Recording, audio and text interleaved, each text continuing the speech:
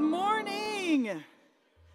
Good morning. Welcome to Porterfield. We are all about loving and leading people into a life-changing relationship with Jesus Christ. It is so good to see you today. It's a beautiful day in the neighborhood, isn't it? It's a beautiful day to be together. We're going to spend some time here. We're going to worship in a lot of ways. We worship, it's not just the songs. We're going to have worship, and then we're going to have teaching. It's all worship. It's all part of the worship. So we're going to worship through singing. We're going to worship through teaching. We're going to worship through serving as people are throughout the church. We're going to worship through our giving, whether you're doing that giving online or whether you're handing it off here at the church, that every time it's an act of worship. Everything that we do can be worship to our Father in heaven. Amen? And he is worthy of the praise, isn't he? All the praise we can give. So I just, as we begin this song, I just pray that you would just open yourself to him, that you would just offer him whatever is in your heart, whether it's joy or whether it's pain. He wants it all from us. He doesn't want us to hold anything back. There's nothing we can hide from him anyway, right? That's right. So would you please stand and join us as we just begin this time praising the Father who loves us. Amen.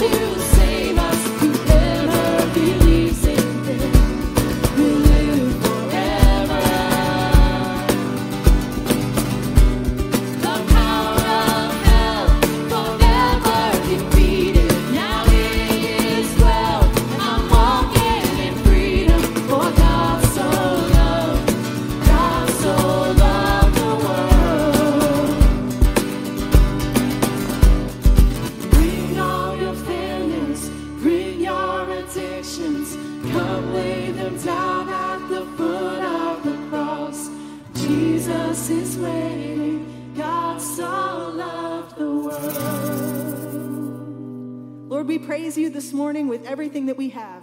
Lord, we know that you are the creator of the universe, the lover of our hearts. Lord, we praise you and we trust you.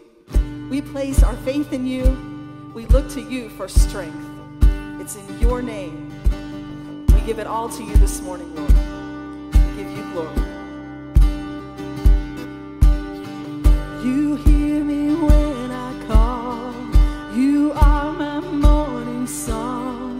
Though darkness fills the night, it cannot hide the light. Whom shall I fear? You crush the enemy underneath my feet. You are my sword and shield. Though troubles linger still, whom shall I fear? I know who goes before me. I know who stands behind. The God of angel armies is always by my side.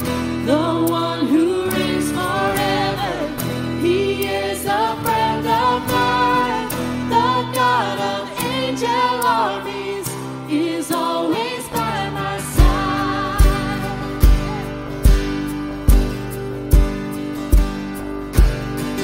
My strength is in your name, for you alone can save.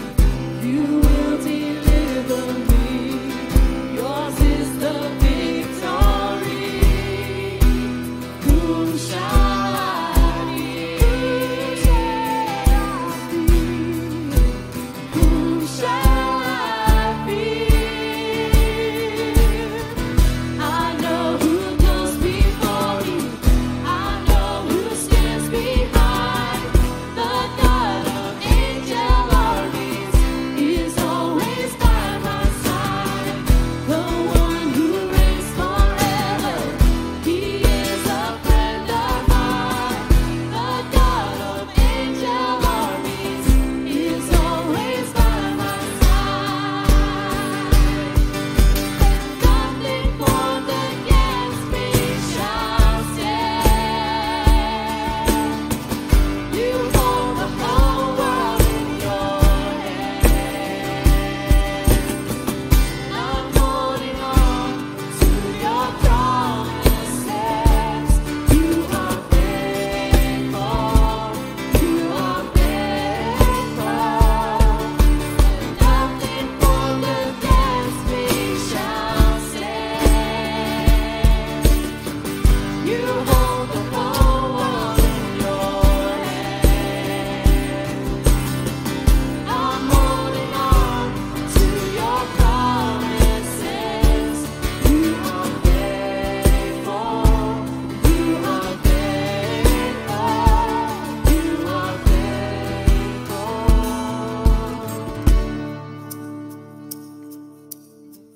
I know who goes before me. I know who stands behind. The God of angel armies is always by my side.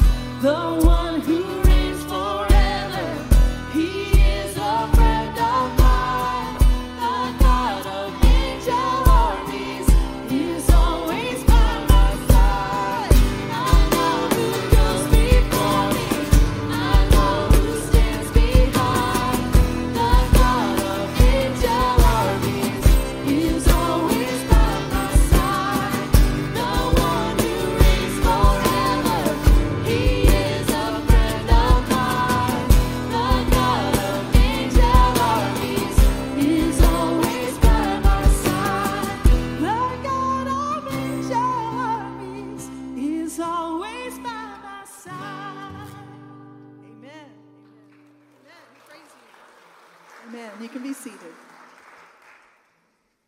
I want to welcome you to Porterfield as well. And just a reminder, as we're changing some things coming out of the pandemic, the cafe area starting next week for a couple of weeks is going to be prepared for Vacation Bible School, because we're able to start that again here at Porterfield this year. We're so thankful for that. And in fact, that's part of, well, that's the main reason for the message today, but it goes much beyond Vacation Bible School. But also, want to remind you, if you attend the second service, but you'd like to come a little early, we do have some refreshments, some coffee and stuff that's out in the field tent out there, the field canopy. So if you get here like 10:30, you can fellowship a little bit and visit with folks that maybe are coming to the first service, or just hang out with some people that you want to meet here on Sunday morning before you come to 11, to the 11 o'clock service. So that's available for you. And again, we're just so grateful for your continued support financially, spiritually, emotionally, your service, I don't really want to call it volunteerism. That's kind of what it is, but it's more than that. It's ministry. So thank you for the ways that you contribute in so many ways. Let's go to the Lord in prayer. Heavenly Father, I do thank you for your love for us and your great grace that we still don't fully comprehend. Sometimes we think we get a little bit of a grasp of it, and it is so far beyond what we can even think or imagine. The love that you have for us, that though you created us and you had an ideal for us, we fell far short of that. And you knew even in advance that we would do that. And yet in your great grace and love and mercy, you have provided a way that we can find you through faith in Christ, through your revelation, through creation, through your word, over history, how you've interacted with us as your created beings. And then, Lord, most clearly through Jesus. So we thank you, Jesus, for coming into this world, for dying on the cross, to show your great love, that you would give your very life for us, and then show and demonstrate your power, and that you would conquer death and rise again, and offer your Holy Spirit to dwell within us, that we can be part of your forever family. It involves forgiveness. It involves us turning to you and humbly receiving you, trusting you. And so, Lord, today I ask that you would speak through me in these moments today once again, that you would direct my thoughts and my speech. Your Holy Spirit would speak through me. I thank you that you've already worked through our praise ministry, music ministry here, proclaiming your name and your glory. And I pray that just during our time together now, you'll help us to focus in on what you have to say, because the world is just shouting so many things at us, and there are so many conflicting ideas and conflicting thoughts and confusion. So, Lord, lead us out of that confusion. Lead us to you and who you are and your truth, because you are truth, Lord Jesus, and your word is truth.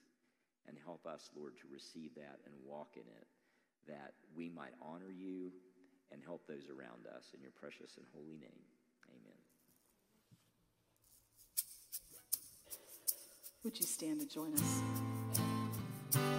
God, we give you glory that you are above all things, Lord, that you are the King of all kings.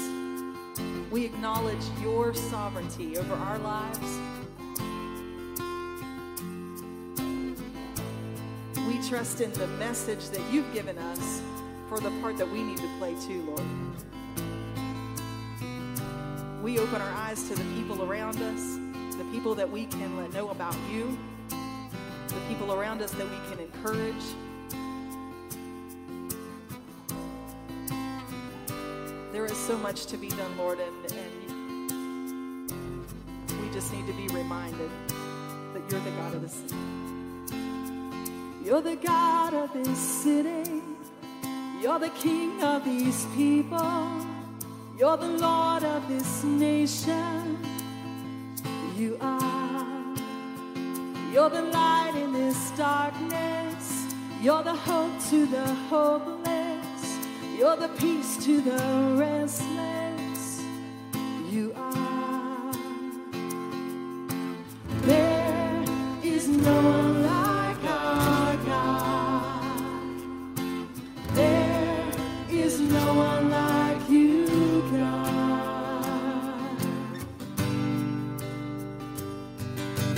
Greater things have yet to come. Greater things are still to be done in this city.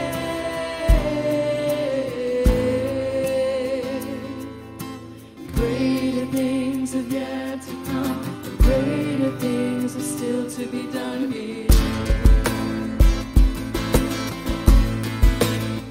You're the Lord of creation, the creator of all things. You're the King above all kings. You are. You're the strength in our weakness. You're the love to the broken. You're the joy in the sadness. You are. There is none like our God. There is none like you, God.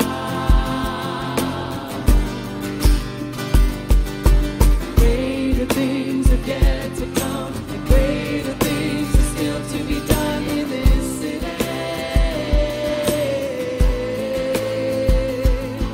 Where glory shines from hearts alive, with praise for you and love for you in this city.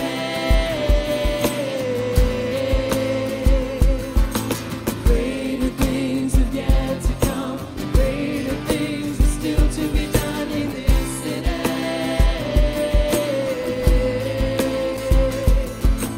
Greater things have yet to come, and greater things are still to be done here.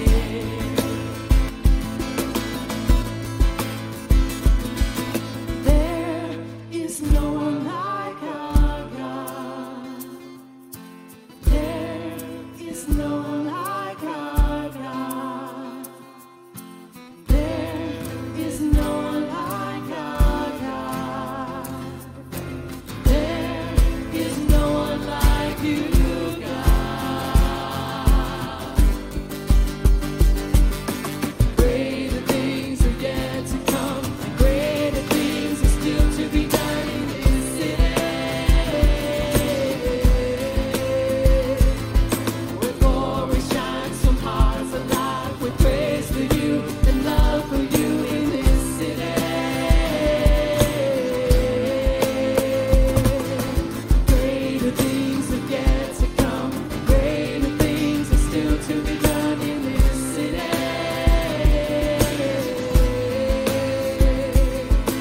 Greater things have yet to come, greater things are still to be done here. Still to be done here.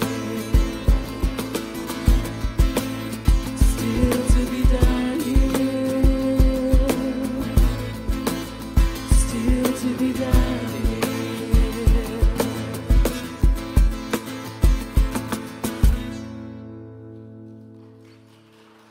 Amen, amen. You can be seated. I'll find myself wanting to please the crowd. I'll find myself wanting to please the crowd. I'll need you to remind me that I should obey God. That I should obey God. I'll act like I don't have any problems. I'll need you to show me how to share my struggles with others. I want to have a lot of money so I can buy what I want. I'll need you to teach me that my things belong to God. That my things belong to God. I'll struggle with my looks And appearance. I'll need you to remind me that God wonderfully made me. I'll tend to think about myself before others. I'll need you to teach me that the last will become first. The last will become first. The last will become first. I'll think I'm a lot smarter than I actually am. I'll think I'm a lot smarter Smarter than I actually am. I'll need you to show me how to learn from God's wisdom. I'll want to avoid hard conversations. I'll want to avoid hard conversations. I'll need you to show me how to speak the truth In love. I'll look for happiness in many different places. I'll need you to show me that joy is found in following Christ. I'll find myself stuck in bad habits. I'll need you to show me the way out. I'll need you to show me the way out. I'll need you. I'll need you. I'll need you. I'll need you to point me toward Christ when no one else will. To point me toward Christ when no one else will.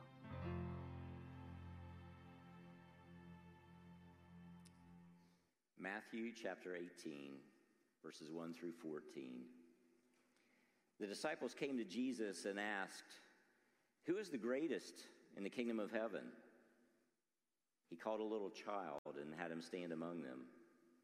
And he said, "I tell you the truth, unless you change and become like little children, you will never enter the kingdom of heaven. Therefore, whoever humbles himself like this child is the greatest in the kingdom of heaven. And whoever welcomes a little child like this in my name welcomes me. But if anyone causes one of these little ones who believe in me to sin, it would be better for him to have a large millstone hung around his neck and be drowned in the depths of the sea. Woe to the world because of the things that cause people to sin. Such things must come, but woe to the man through whom they come. If your hand or your foot causes you to sin, cut it off and throw it away. It's better for you to enter life maimed or crippled than to have 2 hands or 2 feet and be thrown into eternal fire. And if your eye causes you to sin, gouge it out, throw it away. It's better for you to enter into life with 1 eye than to have 2 eyes and be thrown into the fire of hell. See that you do not look down on one of these little ones. For I tell you that their angels in heaven always see the face of my Father in heaven. For the Son of Man has come to seek that which was lost, to seek and to save that which was lost. What do you think? If a man owns 100 sheep and one of them wanders away, will he not leave the 99 on the hills and go to look for that one that wandered off? And if he finds it, I tell you the truth, he's happier about that one sheep than about the 99 that did not wander off. In the same way, your Father in heaven is not willing that any of these little ones should be lost. The disciples got a really unexpected answer when they started debating about who was most important to God. That really was what was going on here with the disciples.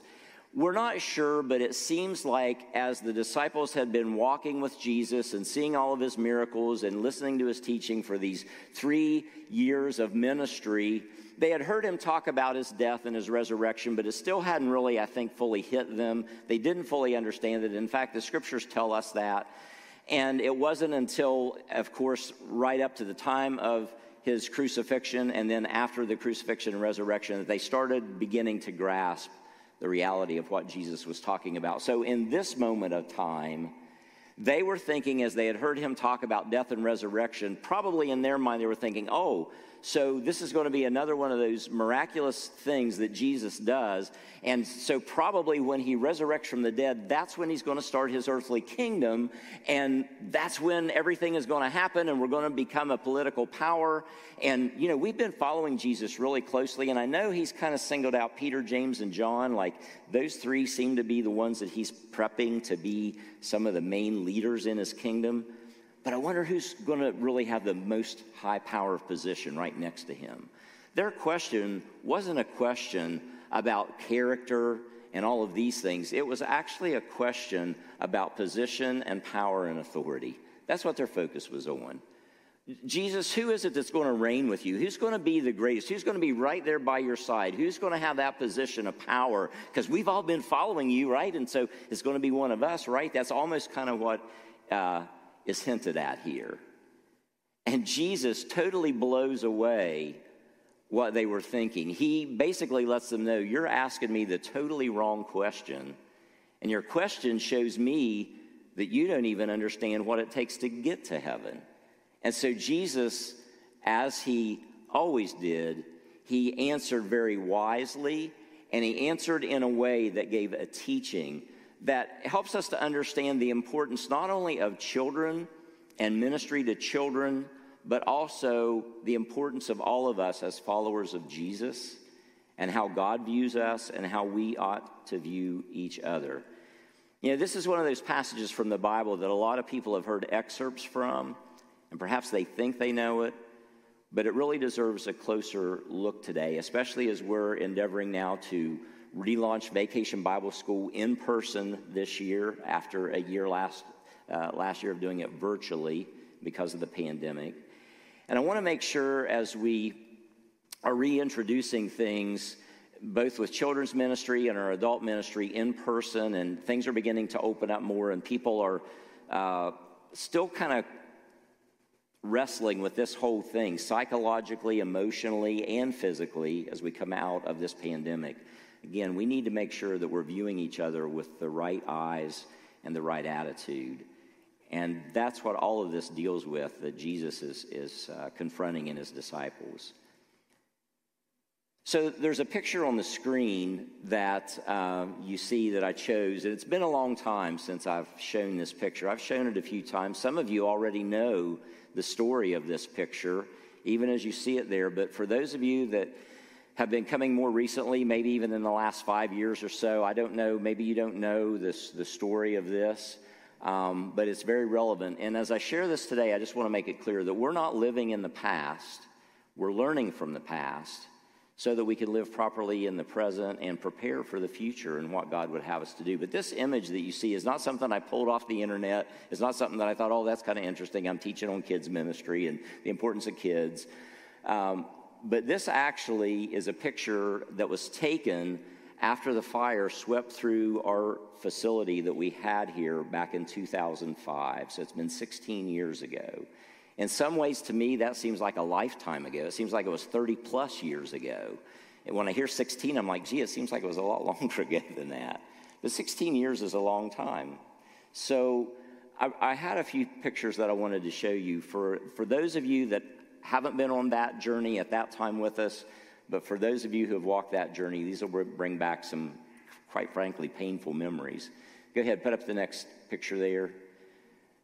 So this literally is the picture of the basement of the facility that we used to meet in and worship in. This was our fellowship hall. It was the area where we met and had our dinners and spent our time talking and having classes. It would be kind of like the cafe area is out here in our new facility, but it even served as much more because there were classrooms. Well, I guess there's some classrooms that come off of our cafe. But imagine that. This is what the fire did to that. And up at the top, you see a steel beam there. At the top of that was the upper floor. And then what you're looking at is the lower level. The fire went up through from the basement up through the first floor, through the roof. The whole thing collapsed, caved in, and this is the rubble that you see left. Go ahead and put the next picture up. So now what you're looking at is, again, this same room down there, the fellowship area, the cafe, like what our cafe is, and you see the backs of some folding chairs and all this rubble around it. We had those oblong 8-foot tables that we would sit out, share food and coffee and talk. Those tables were melted. Basically, all that was left was a metal frame. Now, there is in the upper left, it's really hard to see, but there was a couple of those plastic tables that if you look carefully, and again, I should have magnified it for you, but the plastic had melted and it was sagging down, and it formed basically like a basin that when the firefighters were trying to put out the fire, water was coming down through, and apparently it must have hit those tables, and it cooled the tables off enough that instead of them melting completely through, the water must have hit it and it kind of hardened it, and it just formed like these basins. So I remember being down there, and there was still water, just all gunky, ashes and everything in the water.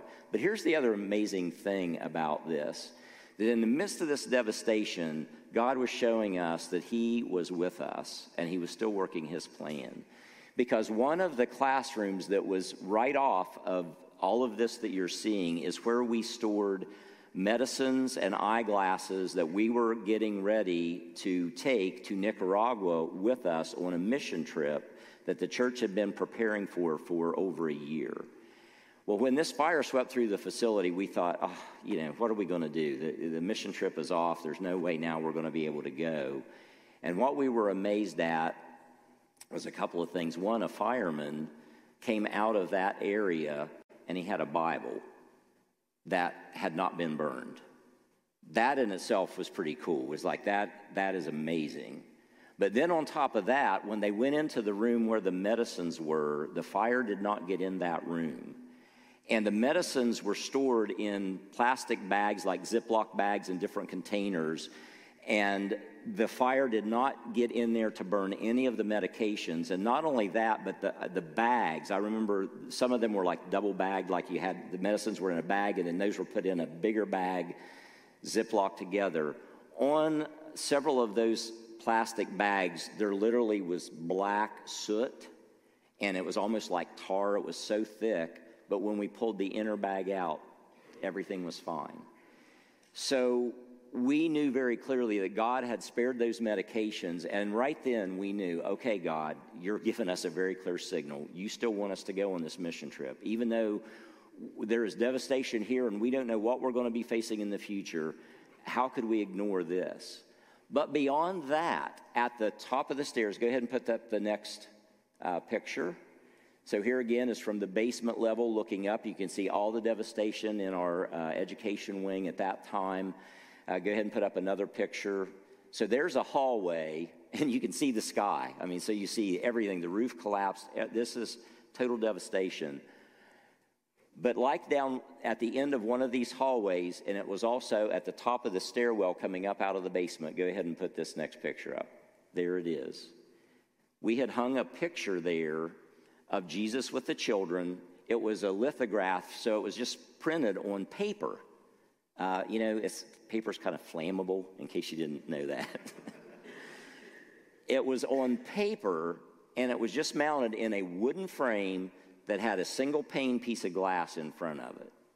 And yet all that intense heat and everything that was going on, it literally, you can see it scorched and it left that residue of all the fire on the glass, and literally the glass had broken out just that way. This is how we found it when we walked in the building after the fire was put out. And again, it was like, okay, God, I think we're getting this. I think we're getting it. It's really bad what we're going through, but you're letting us know what is absolutely important in your church here at Porterfield and what we need to make sure that we're focusing on. And so from that, we said we are going to continue to go on this mission trip to Nicaragua. And even as we began to think about building this facility and what we needed to do for the future and for future generations, God just over and over again was making it clear that he wanted us to focus on ministry to children. Why is that important?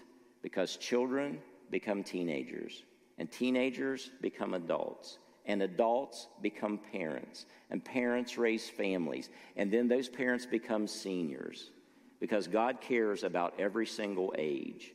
But the foundation is with our children. And we've got to make sure that we never forget that. It's why we want to do everything we can here at Porterfield to be supportive of parents and families. And we want to help you to train your children. It's more than we can just do when we get them for only an hour or so on Sunday.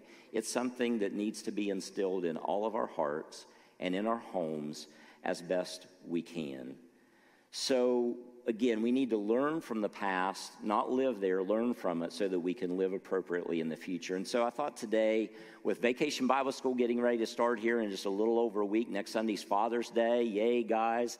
And then Vacation Bible School, that'll be an appropriate time for Vacation Bible School to be that week. I felt like the Lord was impressing on me that he wanted this to be shared to make sure that we are approaching it with the right reasoning of why we do what we do. So Jesus left no room for doubt in his discourse about the importance of children to God. In fact, we see in verses 2 through 4, notice what Jesus says here. He called a little child and had him stand among them. And then Jesus said, I tell you the truth, unless you change and become like little children, you'll never enter the kingdom of heaven. So this was like a reprimand on the disciples. He's saying, you guys are worried about who's going to have the position of power. And unless you change your attitude and become like this little child, you're not even going to get into heaven. Imagine that. Him saying that to the people that have walked with him for 3 years and followed him and thought they were all that, and that he had empowered to serve. He was showing them that their attitude, they were getting pride, they were getting some arrogance in there, and there's no room for that in heaven. This is a warning for you and I today as followers of Jesus. Sometimes we can follow Jesus for a long time, and maybe we've done some great things, or God's done some great things through us, and we start thinking that somehow we're all that, and we know stuff, and we should learn stuff, and we should grow spiritually. But don't ever get to the point to where we become so arrogant that we start thinking about our power, our position, and our control, and we're not looking to the one who created us and gives us the possibility of being in heaven. In fact, he's the only way to heaven. And so we need to have our attitudes changed and make sure that we are staying like a little child. Now look, little kids are imperfect. So don't romanticize this and say, oh yeah, Jesus says we just need to be like a little child and be all pure and innocent. Any parents in the house? You learn real quick that you don't have to teach your kids how to do wrong. We have that bent. What we have to do is teach our kids to do right and encourage them, and it's a challenge and all that stuff. But so that's not what Jesus is talking about, is just be like a little child and be innocent and pure in your thoughts. What he was addressing is children in that culture, and really even in our culture still today, they have no political power. There is no 4-year-old that serves in a government position. In that way of thinking with political power, it doesn't exist. And so Jesus was saying, these kids aren't, when you're this age, you don't worry about power, position. The other thing that concerns me is the things that our children are taught. And I know there's a huge responsibility on us as parents. So this is not to try to make anyone feel bad or beat them up, but it is an awareness that we have a responsibility to teach our kids. So we've got to do the best we can to not lead our kids astray and to teach them things that would cause them to go into sin or behavior that would be displeasing to God. Because we got enough trouble. We all have a sin nature on our own. We don't need that to be fed and encouraged and everything else. So we need to, as followers of Jesus, help our kids learn about his love, his grace, and then also the things that he teaches that would help us live a better life, a more fulfilled life in truth, regardless of what the world says. And this is what concerns me of all generations, but especially in the time we're living now, because there is so much emphasis being put on things to be taught, whether it's in a private school, a public school, or whatever, just our educational systems. We need to be very conscious and careful, because the culture of the world and all the mindsets of the world is really inundating our kids. And I believe we've always been this way, but especially now we're at a point where we're really beginning to confuse our children more so than we ever have before. And I know you're tired of hearing this, but it is an issue that we deal with. But we're giving our kids confusion about their own bodies. We're telling our children to follow the science. Oh, when it applies to this, but when it comes to your body, don't follow the science. Don't follow biology. Go with how you feel. Go with your emotions. It's really dangerous. And I'm saying this in love. I'm saying this that we all need to be critical thinkers and not just get on our bandwagons and our causes and speak out against that, and all of a sudden everybody's an enemy. Use the brain that God gave you. God's word says, come, let us reason together. Though your sins be as scarlet, they shall be white as wool. God wants you to use your mind to think and not be led astray by the confusion that is sweeping our land. And it's not just here in America, it's around the world. So that's enough of that. But am I not speaking the truth in love? And this is why, again, Jesus says, what's your attitude? And it is important. I think it's important. This message is not about this, but I would be doing a disservice if I don't draw it to our attention again. These are the words that Jesus spoke, not some wild-eyed radical that watches too much of one news station. He says, woe to the world because of the things that cause people to sin. He says, if anyone causes one of these little ones who believe in me to sin, it would be better for him to have a large millstone hung around his neck and be drowned in the depths of the sea. And then he says this in verse 8, if your hand or your foot causes you to sin, cut it off and throw it away. It's better for you to enter life maimed or crippled than to have two hands or 2 feet and be thrown into eternal fire. These are the words of Jesus. They're not the words of somebody that's really angry at society and stomping their feet and pounding the pulpit and saying, you're going to hell. This is a calm but serious teaching of Jesus about the importance of what we believe and why we believe it and who we're putting our trust in. And our actions do matter, and what we lead our kids into matters, and what you and I allow ourselves to be led into matters. Jesus was obviously not saying literally chop off your hand. It was a metaphor, but it was a strong metaphor saying that if you're involved in some kind of an activity that is pulling you away from God, even though it might be great and you think it's fun or you think it's good, it would be better for you to cut off that activity, not do it anymore, get away from it so that you can be exposed to life and forgiveness and eternal life with God, than to live your whole life with full function thinking everything is great and ending up in a place you don't want to be. So Jesus is in love pointing this out. If your eye causes you to sin, gouge it out, throw it away. He wasn't literally talking about your physical eye, but again, our eyes get attracted to things that we shouldn't look at, that we begin to allow to entice us, and it affects our thoughts, and then eventually it affects our actions. So Jesus is talking about all of the senses that he's given us. That's why he uses hands, feet, and eyes, because they're symbolic of where we go, what we do, how we do our work, the things that we put into our minds. And he's saying it's really important for you to think about what is influencing you so that you can, number one, recognize your need for me, because I'm your only hope of heaven, and then learn to surrender your life to me so that I can have you in my forever family rather than rejecting me and ending up in the place that is separated from me. Better for you to enter life with one eye than to have two eyes and be thrown into the fire of hell. See that you do not look down on one of these little ones.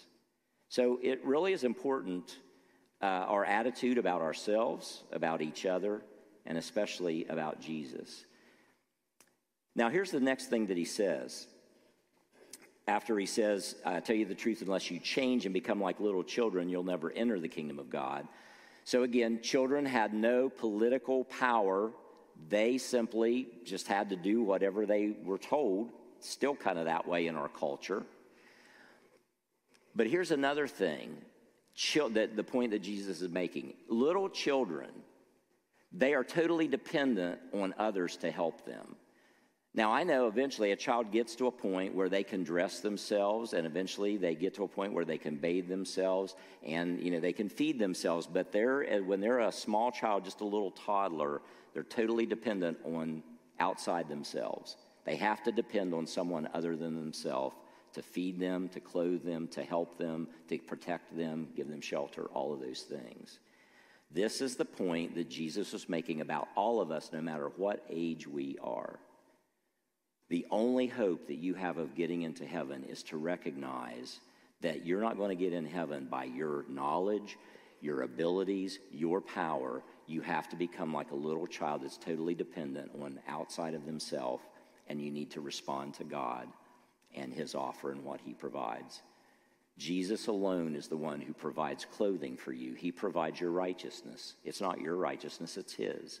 It's Jesus alone that provides your cleansing, not with soap and water, but by the blood that he shed on the cross for your sins. That's the atonement that cleanses you of your sin. It's all based on him, not you. It's not your blood, it's his blood.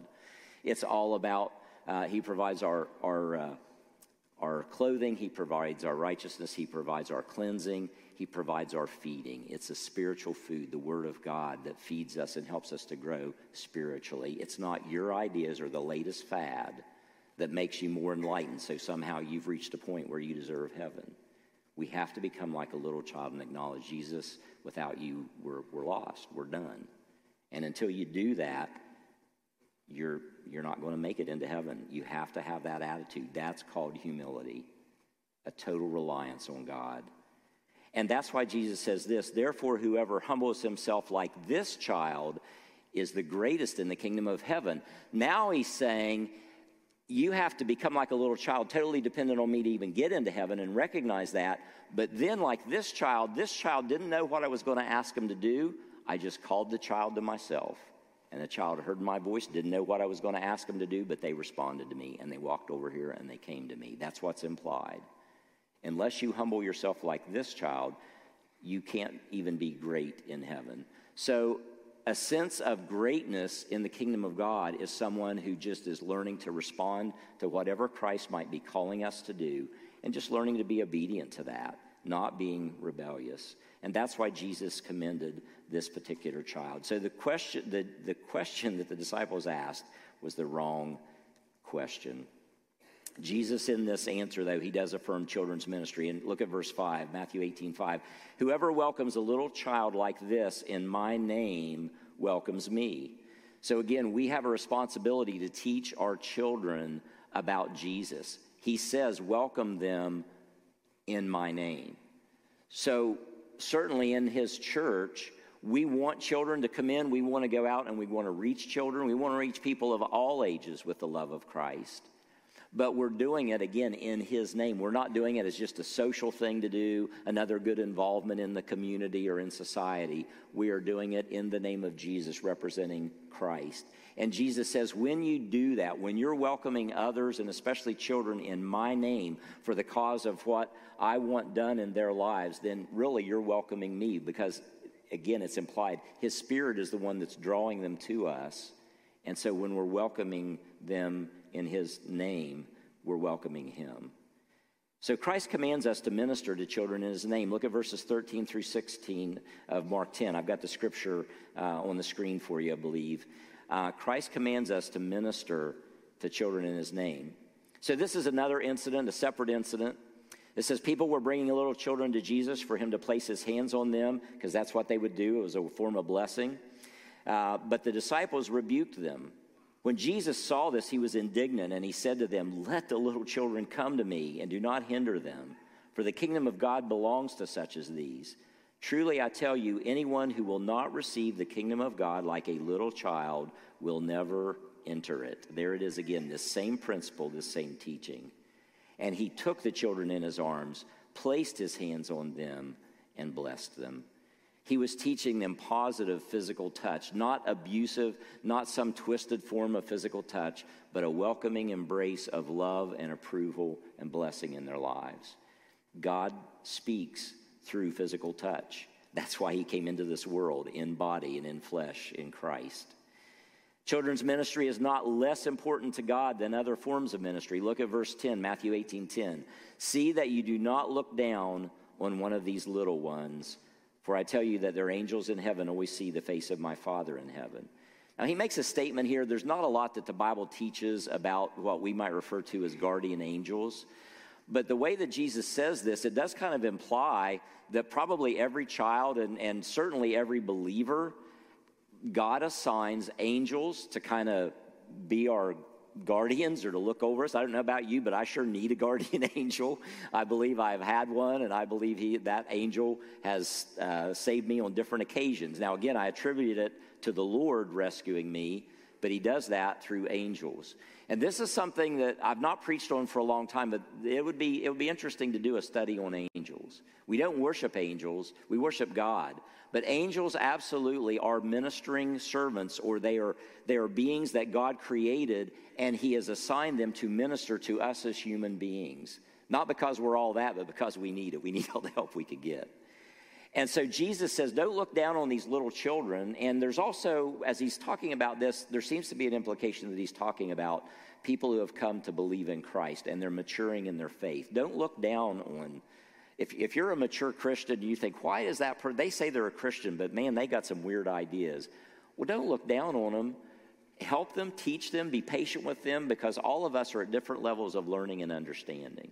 So even as Jesus is talking about the same way we should have patience with a child who is learning, we should have patience with each other in the church as we're learning these principles about God.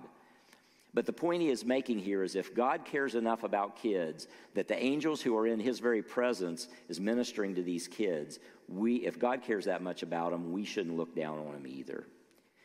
So some of you might be thinking, well, what's the payoff?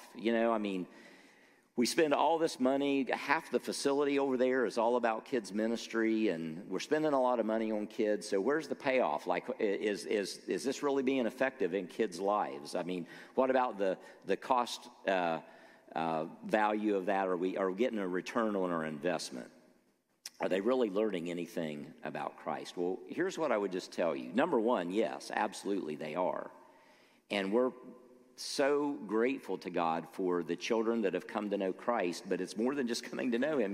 They got to be brought up and nurtured and encouraged in their faith, because puberty hits and all bets are off, so that's why That's why teenage ministry, youth ministry is so important. Please pray for Pastor Adam and Carrie. God bless them. I mean, and all of the ones that are working with the teenagers, because they absolutely need it. And we all know, we've heard the stories of how teens, they struggle with so many things, and there's a lot of influence out there in the world that would pull them away from Christ. Then you go off to college, and then it's even worse. And so we need to make sure that we're doing everything we can to be there for them and to continue to teach them. But here's the thing. The world is spending billions and billions of dollars to influence our kids. I mean, just look at all the television shows that are on there, the new shows that are being created all the time, that their eyes are being exposed to. What is the show? What's the programming in it? What's the content of it? Is it guiding them in a good direction, or is it teaching them things of, violence and hate and, all kinds of things that wouldn't be good for them to learn? Think about Disney World. I mean, I've been there before in the past with family, and I know several of you have been there, and it's a fun place to go, but the point is, look at the billions of dollars that are spent. And I hate to burst your bubble, but the reason that Disney has done all these things, it's not to enrich your kids' lives. You're gonna be really mad at me. But Disney is not about enriching your kids' lives. It's about this little thing here, the bottom line, the money. Because like any business, if it doesn't make money, it's not going to be able to exist, right? I mean, you have to be in business and make money. You got to make a profit. Well, though Disney started out really great and cute with Mickey Mouse and the little cartoons, and it's pretty harmless, over the years, because it's such a money-making thing, then people got in there and got ideas about, well, we really need to appeal to this segment because, that's going to get our bottom dollar. That's going to get, more exposure, more money. And we need to do this, and we need to do this. And I want to tell you right now, as I'm speaking about this, I'm not running down Disney now, okay? Because we subscribe. We got the Disney, live streaming. So there's some good content on there, but there's some stuff on there that's pretty questionable. It's like, yikes. I don't know about that. And the point is this, again, as parents, we have to be careful what we're exposing our kids to and even what we're being influenced by. And now I'm going back to this thing. Billions of dollars are being spent to influence our kids' thinking. Why should we not spend as much as we can to influence our kids' thinking about Christ? We're doing a disservice to families and to our kids if we're not willing to invest heavily into children's ministry and youth ministry and ministry to families. Because I don't know about you, but that is the thing that I do most counseling about and have for all of these years. It all has to do with family issues and kids issues and teenage issues. And frankly, the bottom line is it's all about spiritual issues, because we are a broken, sinful people and we all need Christ. And that's the point that Jesus is making. So ministry to children is mission work. That's why Jesus, along in this teaching, he says this. What do you think if a man, this is verses 12 through 14. What do you think if a man owns 100 sheep and one of them wanders away? Will he not leave the 99 on the hills and go to look for that one that wandered off? And if he finds it, I tell you the truth, he's happier about the one sheep than about the 99 that did not wander off. In the same way, your Father in heaven is not willing that any of these little ones should be lost. So God cares about kids, but he cares about all of us. Even those of us who have accepted Christ at an early age and then maybe got influenced by the things of the world and we kind of get pulled away, whether it was through high school or through our college years or later in life, whatever it is. We go through those periods of wandering, and we need to always know that God is there so that when we come back, we're received and we're forgiven and we're embraced. And this is what Jesus is saying here, is God loves you so much that you may not even realize you're lost, but he's right there waiting for you. And he knows where you're at. And all you need to do is just to turn and to come to him. So this is an illustration or a teaching that Jesus gave about God's love to pursue us in Christ. And that's a wonderful thing. So we as a church should pursue people to tell them about Christ and to let them know that he loves them and that they can find forgiveness and rest and peace in him. But also Jesus told another parable, if you remember, a story about a son who didn't want to stay home anymore, and he wanted his inheritance and ran away. Went away from home, spent all of the money until he was broke, and he had nowhere else to go. And again, he couldn't take care of himself. And he thought, well, if I just go back home, at least if I go back home to my dad, maybe I could work for him, because at least I know he does love me, and it'd give me a place to work. And do you remember the story of the dad when the son was coming toward the dad, and the dad saw him? The dad ran and embraced his son. And he was more happy about the son that had wandered away and was restored than he was about the son that had stayed with him the whole time. In fact, the son that stayed with him the whole time got kind of miffed. It's like, you're more happy about this brother that went and wasted all the money, and now he's come home and you're throwing him a party, and you're not doing anything for me. Well, there's another teaching about all that is not for today. But the point that I'm saying today is the same thing that Jesus is saying here, the idea of the rejoicing that happens when somebody strays away, but then they're brought back. There is such rejoicing in the Father's heart. And so I want to say this to you today, if you're a parent, if you're a parent that's maybe had kids that are grown up, and maybe they're even in their teenage years or off to college, or maybe they're away from home, whatever, and you feel like maybe they're wandering right now. They're not really where you'd like to see them be with the Lord. Keep praying for them. Keep loving them. Keep trusting God with them, because God is the one who is in their life, and he's the one that can reach them when you can't. So pray for them. Don't give up praying, and don't give up trusting. And I guarantee you, when those kids come back to the Lord, what rejoicing there is in your heart. I've talked to many parents, and I felt this way over the years. All of us, I did it as a kid. I kind of strayed and went my own way and came to the Lord, all that.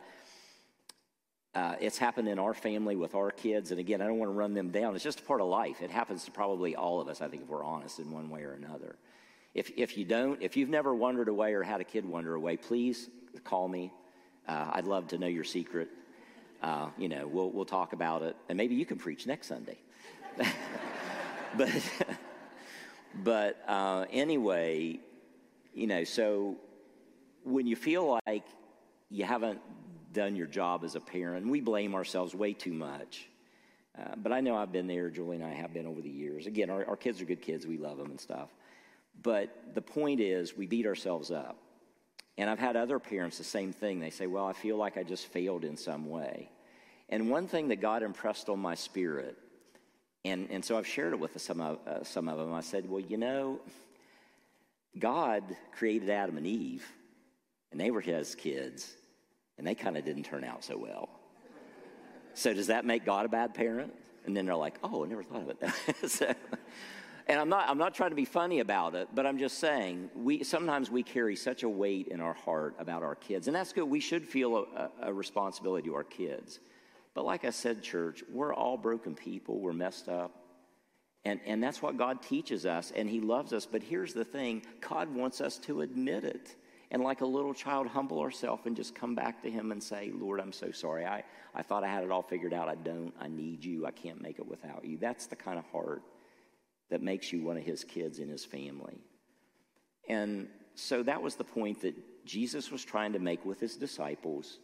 And it's a point that he's making with all of us, I think, today, once again in the church, to just please watch your attitude and also make sure that you're doing the best to take care of kids and to teach them truth, to teach them critical thinking that is involved in what real truth is, which comes from Christ, because Jesus said, I am truth. I am the way, the truth, and the life. No one comes to the Father but by me. And do your best to be on guard to not be caught up in some of the things that are leading children astray and bringing confusion in their life, because there is real consequences to that. So that's why we're excited about Vacation Bible School. I want you to be praying for Tricia and all of the workers. I want you to be praying for all the kids and the families, because we're praying that God's Holy Spirit is going to minister in their lives and to the families' lives and everyone involved here. And we just want to make sure that we're truly doing what we say we want to do, to love people and then lead them to a life-changing relationship with Christ. Peter writes this in 2 Peter 3:9, "The Lord is not slow in keeping his promise, as some understand slowness. He's patient with you, not wanting anyone to perish, but everyone to come to repentance." Come like that little child and just humble yourself before God and totally trust beyond yourself and trust in him. Matthew 18:3, "I tell you the truth, unless you change and become like little children, you'll never enter the kingdom of heaven." Would you stand with me? And we're going to pray. Praise band will come up. We're going to close this out today. You know, next Sunday's Father's Day. And I don't know that I'm going to share this passage, but I think it's good just leading into Father's Day, and then also the week that is on the following that with Vacation Bible School. Ephesians 6:4 says, "Fathers, do not provoke your children to anger, but bring them up in the discipline and instruction of the Lord." It's so important. So it's not only just for us as dads and as men. That is important. We got to do our part. But it's up to the other people in our kids' lives, and especially in the church, to help teach them the Word of God, because there is so much confusion in the world, and Christ alone can give us a peace that the world cannot give. So, Lord Jesus, as I've concluded this time of speaking today, I just thank you for your Holy Spirit presence. I pray, Lord Jesus, that you have worked through me to say what you want spoken. I thank you for your work in my life, Lord, and you know the times that I've felt just like a little kid, even as a pastor, like, what in the world am I going to do, and how are we going to lead, and what do you want done? And I know Pastor Eric and others of us on the staff have felt that way at times. And so, Lord, I pray that you just help us all to, in these moments today, lay aside all of our preconceived notions, humble ourselves like little children, but especially like this child that you used that day who heard your call and just obediently responded and came to you. Help us to do that in this moment today, and with whatever you would call us to do this week and in the days ahead as it unfolds, that we might honor you with our lives. In your name, amen. If you want to come to the front and pray, you're welcome to do that. I know it's a little weird for some folks, but I'm just saying, whatever you feel led that you want to pray, pray for your kids, pray for Bible school, pray for yourself. You can pray where you're at, but if you want to come to the front and kneel and pray, it's fine. You're not praying to the musicians. You're praying to God. It's just an act of humility. God bless you.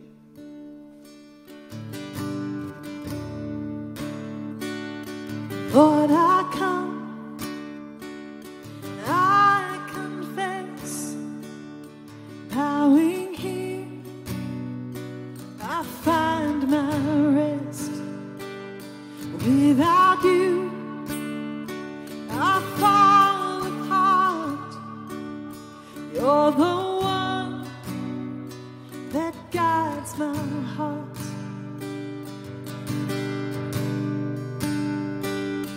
Lord, I need you. Oh, I need you. Every hour I need you. My one defense, my righteousness. Oh God, how I need you.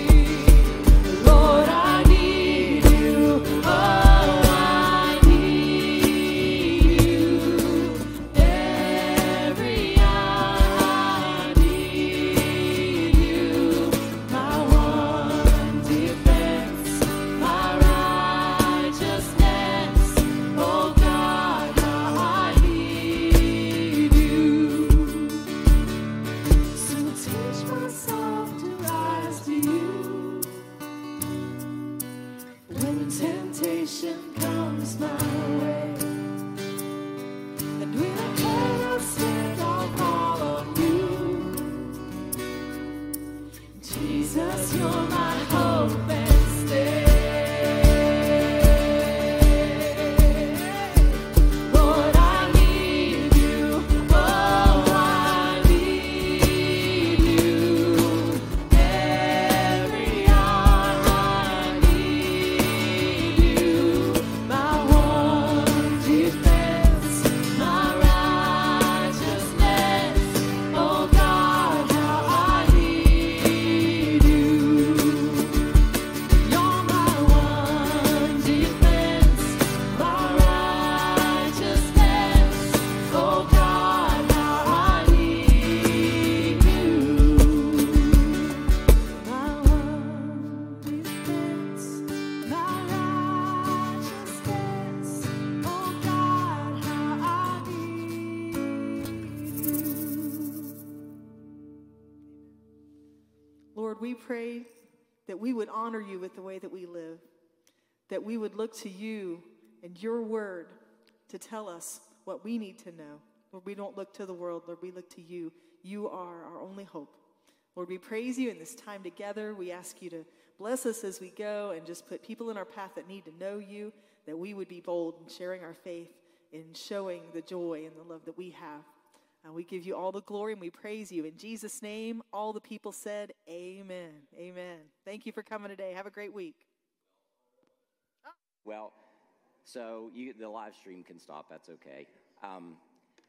But actually, as the Lord's Spirit's working, and